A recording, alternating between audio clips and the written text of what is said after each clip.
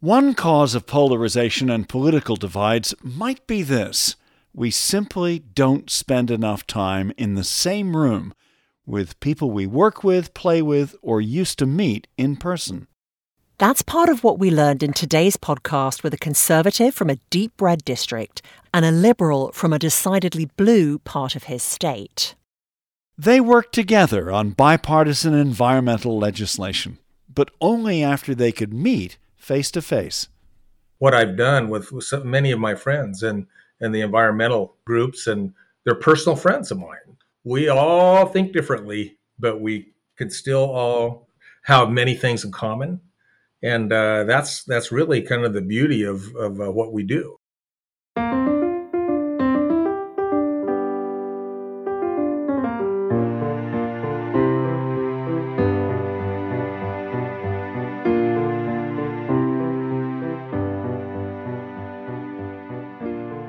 This is Let's Find Common Ground. I'm Ashley Milne-Tyte. And I'm Richard Davies. We're about to hear from two state representatives from Washington. Republican Mark Klicker and Democrat Alex Ramel. In the past year, they've worked together on a renewable energy tax bill that passed and has been signed into law. Their work together came only after COVID restrictions on in-person legislative sessions and meetings in Washington state were lifted. Alex first became a state rep in early 2020. Mark's first term began a year later. We hear about why their proposal could be a win-win for environmentalists and rural communities in Washington that produce most of the state's renewable energy. We also learn why their close working relationship was crucial to finding common ground. And there may be lessons here for others. Ashley kicked off our interview. Well, we're speaking to you both because you have found common ground on something that divides Democrats and Republicans, and that is climate change. Alex, you represent a blue district in Western Washington state, and you've long been a climate advocate, right? That's correct. I live and work in Bellingham, which is very northwest corner of the state. And among other things, my district has a couple of oil refineries in it. And so a big priority for my community, my district, is trying to figure out practical solutions to address climate change. And your district is pretty blue, and many of your constituents have strong feelings about the threat of climate change, right? Absolutely. It's definitely an issue that comes up in all of the forums, and sort of this comes up, and the district clearly wants to elect somebody who's focused on positive solutions for what can we do to confront the climate crisis and sort of turn the tide. And Mark, what about you and your district in southeastern Washington? I'm completely on the opposite end of the state in a farm community, Walla Walla, and it borders Oregon and Idaho. As I said, it's heavily a farming and ranching community with a lot of grapes as well. It's a very conservative area. My family migrated in the area in 1861 on my mom's side.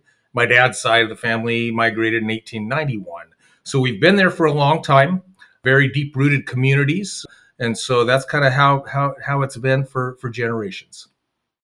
So, Mark, your area around Walla Walla, Washington is red, and Alex's district is blue. So how do you think about the environment and climate compared to Alex and those who voted for him? People look at it in different ways. You look at where on Alex's side as population growth in that area, a lot of people are looking at it one way. In our area, there's not much population growth. We look at it in a different way. But the thing is, there sometimes becomes a wall in between us, and we can't recognize how the others are thinking. And how that was formulated over the years, I really can't put my finger on it. Alex, you and Mark first met not in person, but online nearly 3 years ago. That was in the middle of COVID. At the beginning of the 2021 legislative session, Washington did an entirely online, basically Zoom-based legislative session. We had never met in person before that. And we served together on a couple of committees. And, I think it's probably safe to say we did not find a lot of common ground in those first couple of years, being on a screen, interacting, because, through the sort of formal part of the legislative process, you can do pretty well over Zoom. But the actual conversations that happen on the way into and out of those meetings are incredibly important, and we had none of those. So we found a lot of things to disagree about, and not a lot of things that we could find common ground on. Alex, be frank with us. What did you think of each other online? I mean, personally. Well, I mean, I thought Mark was kind of a grumpy person.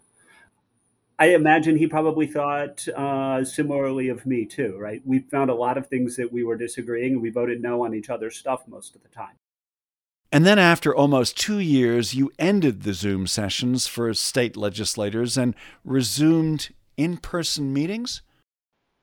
Exactly.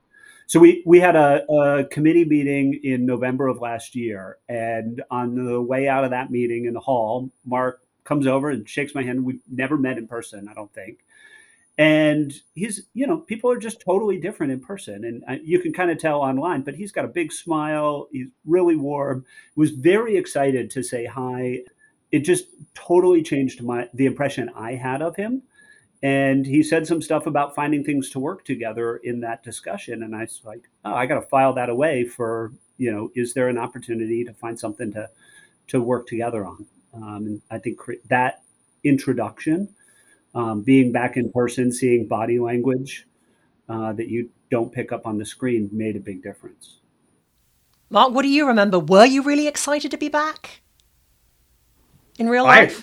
I was really excited. In fact, I was so disappointed when they decided to hold it completely 100% virtually.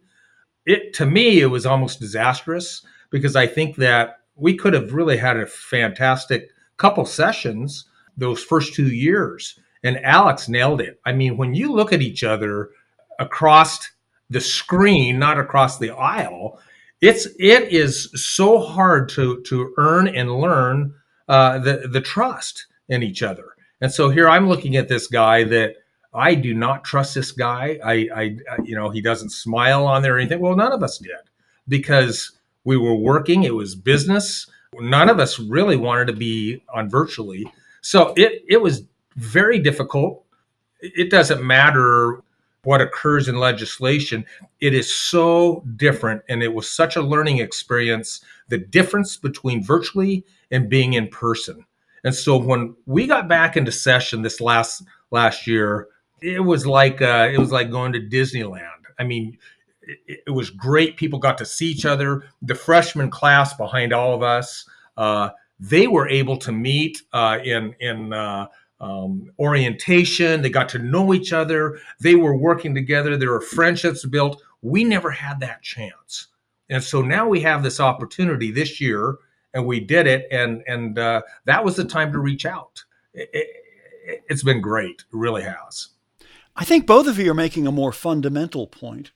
The time of COVID, when our relationships were confined largely to being online, was really bad for finding common ground and did real damage. And that perhaps now we're in a more hopeful time when it comes to reaching across the aisle. What do you both think about that? I think that's true. And I'd push it one step further, perhaps. I don't have experience working in Washington, D.C., but I think that a lot of communication between the parties happens through a different filter. It's not Zoom, but it's through TV, right? Or through talking points to the media. You sort of find out where the other side is. And I don't think that form for communication is conducive to finding common ground and building trust either, right? It really laid it out clearly how dangerous it can be. I really believe dangerous that if we went strictly to virtual. Look what we see in the school systems. Look what we see with companies and everything else. I think part of that is getting people back to work.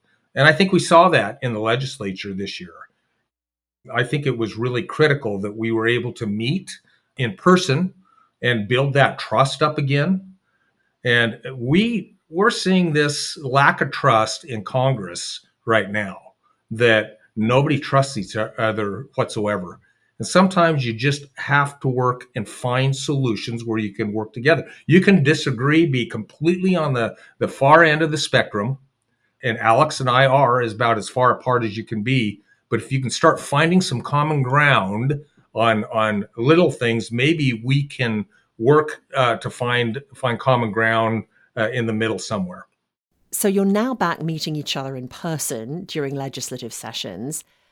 How did that help push forward your work on the renewable energy tax bill? Let's start with you, Alex. You're in Western Washington State, which is much more heavily populated than where Mark is. Well, I think the big thing that we were looking for was some ways to address some of the challenges related to clean energy siting. In the eastern part of Washington State, there's more sun and more wind, and more opportunity for developing wind farms and solar farms. And I think we've heard concerns from some of the communities where those projects are potentially going. But one of the big ones is the sort of tax revenue and the economic development opportunities from those projects aren't coming into those communities as much as they might hope. And to me, that is a problem that has a solution. And so it was trying to sort of think through for a couple of years what a change in our tax policy, our property tax policy towards those systems could look like. So what did you come up with? And in short, the idea is that we would exempt some of the property tax that currently goes to the state for wind and solar development, collect an alternative tax for approximately the same amount, and then make sure that money goes to the local county, the local school districts, and local Native American tribes. So there was a what's in it for me factor. It was that you may not like the way a solar farm looks on the landscape, but at least if there's something in it for the local community, in more money for schools, more money for public safety, more money for the community from the state, then there's a reason to go, okay, maybe we should have this. Is that right?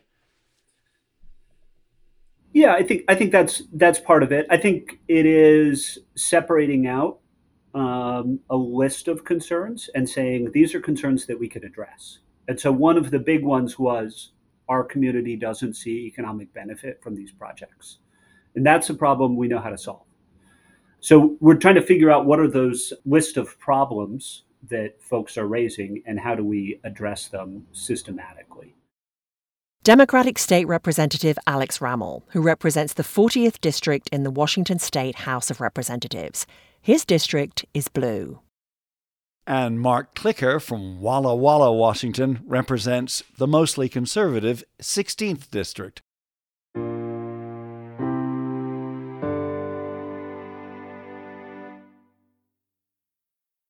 You're listening to Let's Find Common Ground. I'm Ashley.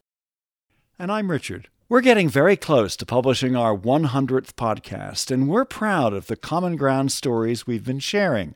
They're different from the clashes, controversies, and contests that we hear so much about in the media. We share these podcasts for free, but they cost money to produce. We need your help, and you can do it with a text.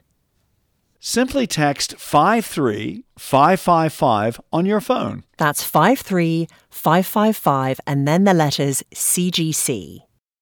For Common Ground Committee. 53555 is the number, then CGC.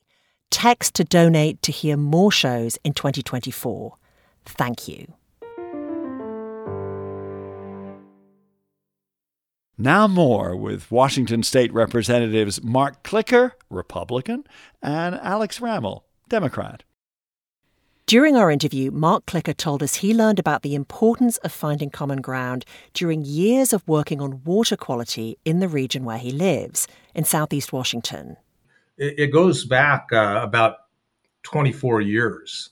The National Marine Fisheries Service implemented these rules for some of our waterways, rivers, riparian areas along the Columbia, Snake Rivers, and tributaries going into that to create water quality and water quantity.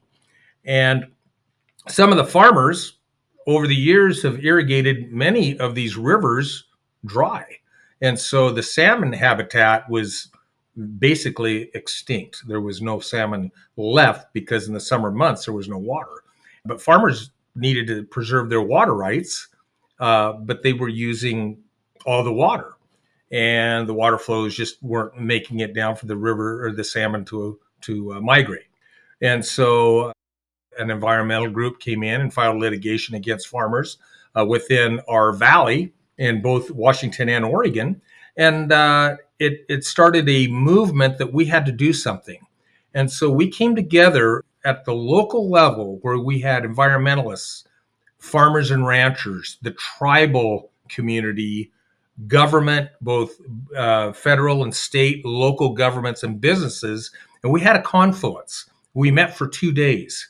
And we started hashing out what we did, what our life was like, our different backgrounds. Then we started working about what we needed to do in our future and laying out some long-range planning. So over a 24-year period, we created what they call the Walla Walla Way. We have created friendships between environmentalists and farmers. In fact, whenever we're working out a solution to take care of any of the environmental causes, the things we need to do locally, the environmentalists will say, well, we need to do it, but we have to make sure the farmers and ranchers are able to financially be able to make it through it, or they can make money on it.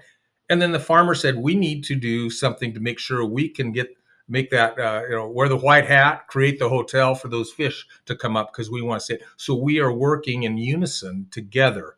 And just recently, this last year, we had a legislative bill for the Walla Walla 2050 plan that would take water mitigation between the tribes, the farmers, and the state with the Department of Ecology to enhance the rivers and make sure that we have plenty of water and the quality of water coming down those rivers. So it just continues to grow, and we create trust within each other. And that's what I think Alex and I are able to start doing here within the state. In a couple of sentences, Mark, could you just tell us what you think of or what you say when people ask you, what is the Walla Walla Way? It is coming together and creating a mindset of working together. And I think that's would in one sentence is how I would say it. And so there's still the arguments and difference of opinions and ideologies, but we still find solutions and work it out.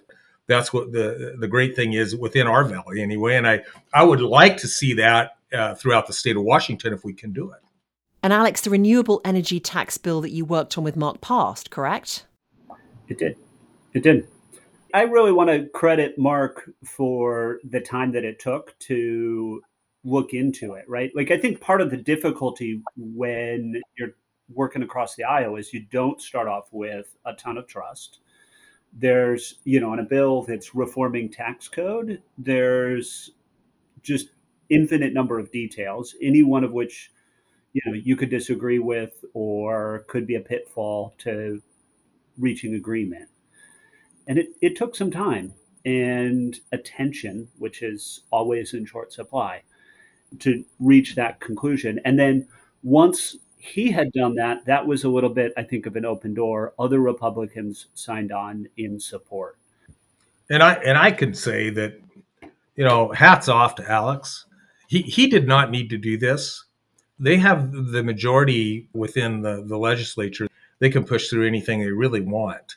And he stepped across and presented that to me. And so Alex taking the time, come over and say, hey, let's start working on solutions. That's a huge step.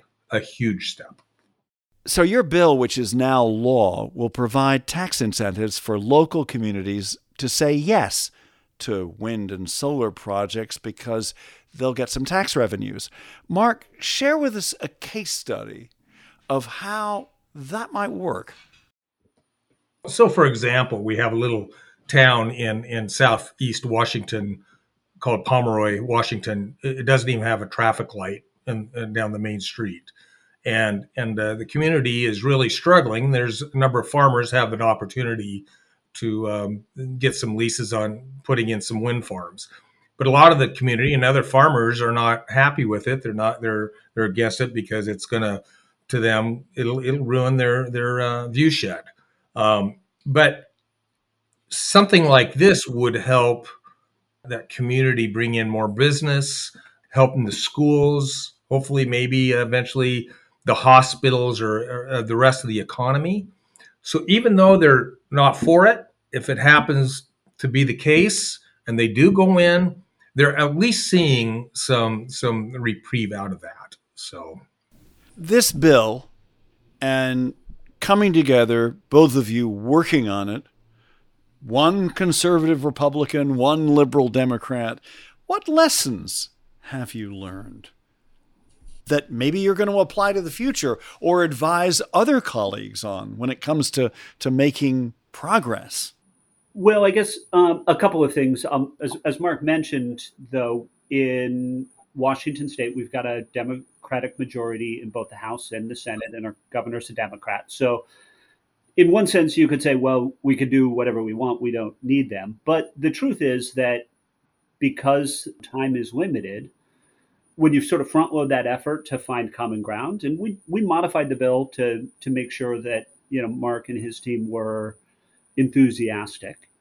And doing that work meant that when it came time to run the bill in committee, when it came time to pass the bill on the floor, there was support from both sides. And that means that you spend less time arguing about it or disagreeing and debating. So even in a situation where one side is in the minority, they have the ability to be able to encourage those changes so that when we find that common ground, it is easier and less time consuming for us to get things done. Also, we're all people and we like getting along with each other for the most part.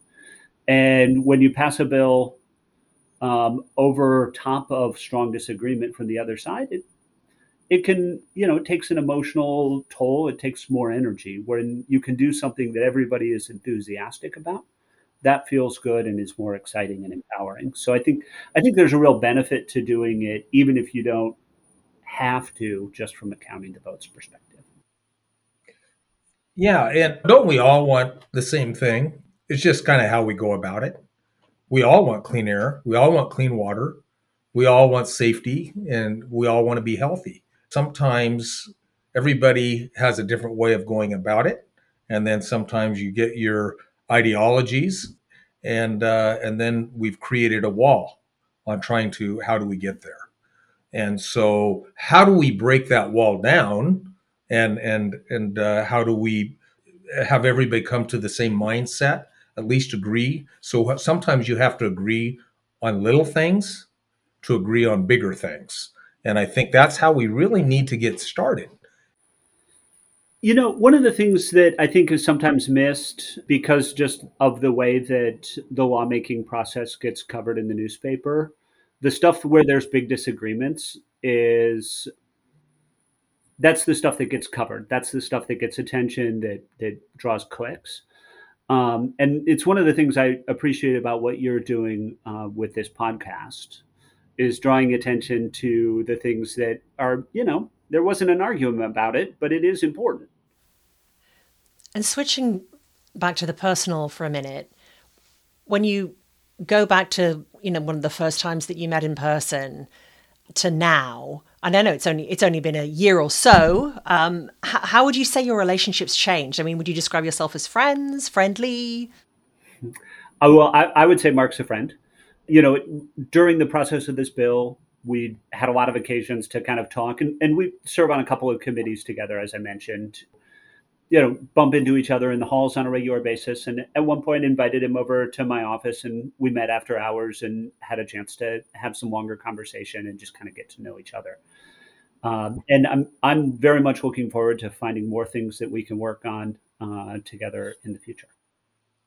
Well, this next year, when we can kind of get everything together, I think Alex and I are going to probably get together more. And even if we don't do legislation or anything else, you build those friendships.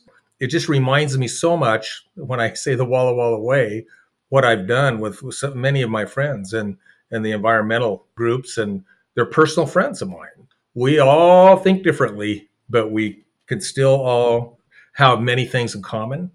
And that's really kind of the beauty of what we do.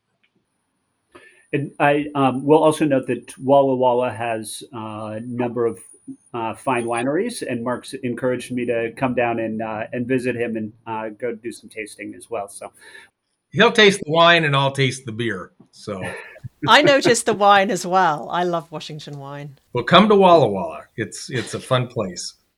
State Representatives Mark Klicker and Alex Ramel working together to find common ground. When we planned to do this interview, Ashley, we thought that most of our conversation was going to be about their innovative proposal that concerns tax incentives for wind and solar. Yeah, and then they told us how they'd met and why in-person meetings made such a crucial difference to getting things done. Yeah, face-to-face contact could help overcome many other divides. Let's hope so. Absolutely. That's our podcast for this week. Let's Find Common Ground is produced for Common Ground Committee. Help us make more shows. Text 53555 and then the letters CGC to donate. 53555 and then CGC. I'm Ashley Milne-Tyte. I'm Richard Davies. Thanks for listening.